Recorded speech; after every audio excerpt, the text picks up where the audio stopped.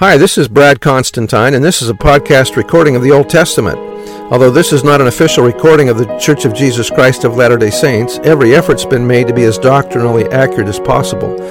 I'll be using for the text the Joseph Smith translation of the Old Testament, along with many commentaries from general authorities of the Church, BYU professors, Bible scholars, and others. This format will be very detailed, and so if you want a deep analysis of the Old Testament, you come to the right place. Thanks for your attendance.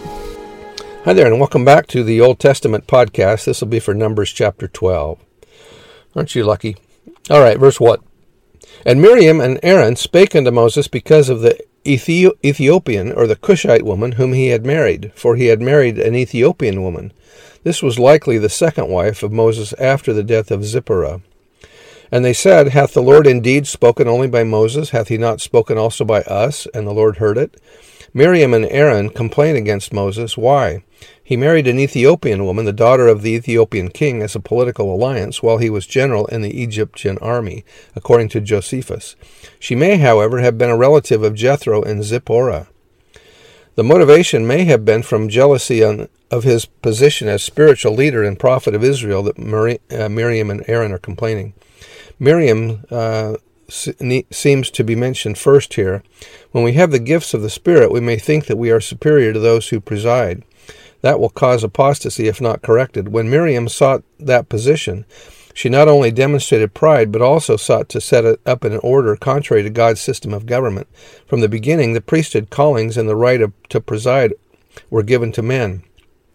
Miriam's attempt to achieve equality with Moses was a serious breach of that divinely instituted system or order.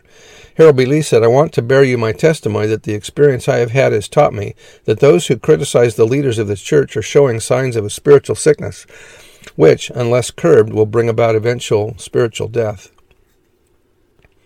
Continuing verse 3, Moses was very meek above all the men which were upon the face of the earth. And the Lord spake suddenly unto Moses, and unto Aaron, and unto Miriam, Come out ye there unto the tabernacle of the congregation. And they three came out. And the Lord came down in the pillar of the cloud, and stood in the door of the tabernacle, and called Aaron and Miriam, and they both came forth. And he said, Hear now my words. If there be a prophet among you, I the Lord will make myself known unto him in a vision, and will speak unto him in a dream. My servant Moses is not so, who is faithful in all mine house. With him I will speak mouth to mouth, even apparently, and not in dark speeches.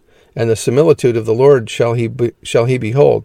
Wherefore then were ye not afraid to speak against my servant Moses? And the anger of the Lord was kindled against them, and he departed. And the cloud departed from off the tabernacle, and behold, Miriam became leprous, white as snow. And Aaron looked upon Miriam, and behold, she was leprous. And Aaron said unto Moses, Alas, my Lord, I beseech thee, lay not this sin upon us, wherein we have done foolishly, and wherein we have sinned. Let her not be as one dead, of whom the flesh is half consumed, when he cometh out of his mother's womb. And Moses cried unto the Lord, saying, Heal her now, O God, I beseech thee. And the Lord said unto Moses, If her father had but spit in her face, should she not be ashamed 7 days? Let her be shut out from the camp 7 days, and after that let her be received in again. The Lord's response to Miriam and Aaron. Miriam gets leprosy or something like it. What happens to us if we speak negatively of our church leaders? We get a spiritual leprosy. Verse 15, And Miriam was shut out from the camp 7 days, and the people journeyed not till Miriam was brought in again. And afterward the people removed from Hazeroth and pitched in the wilderness of Paran.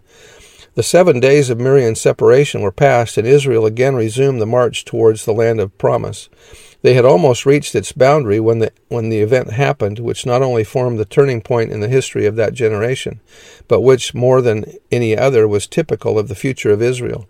For as that generation in their unbelief refused to enter the land of promise, when its possession lay open before them, and as they rebelled against God and cast off the authority of Moses, so did their children reject the fulfillment of the promise in Christ Jesus, disown him when God had exalted a prince and a Savior, and cry out, Away with him, away with him. And as the carcasses of those who had rebelled fell in the wilderness, so has similar spiritual judgment followed upon the terrible cry, His blood be upon us and upon our children. But blessed be God, as mercy has ultimately in store for the descendants of that rebellious generation, so also in God's own time will Israel turn again unto the Lord and enjoy the promises made unto the fathers. And that was by Alfred Edersheim. When Alfred Edersheim wrote this, Israel had not come back to Jerusalem or Israel yet. I bear testimony that these things are true. This is the end of the chapter, and we'll see you next time. Bye.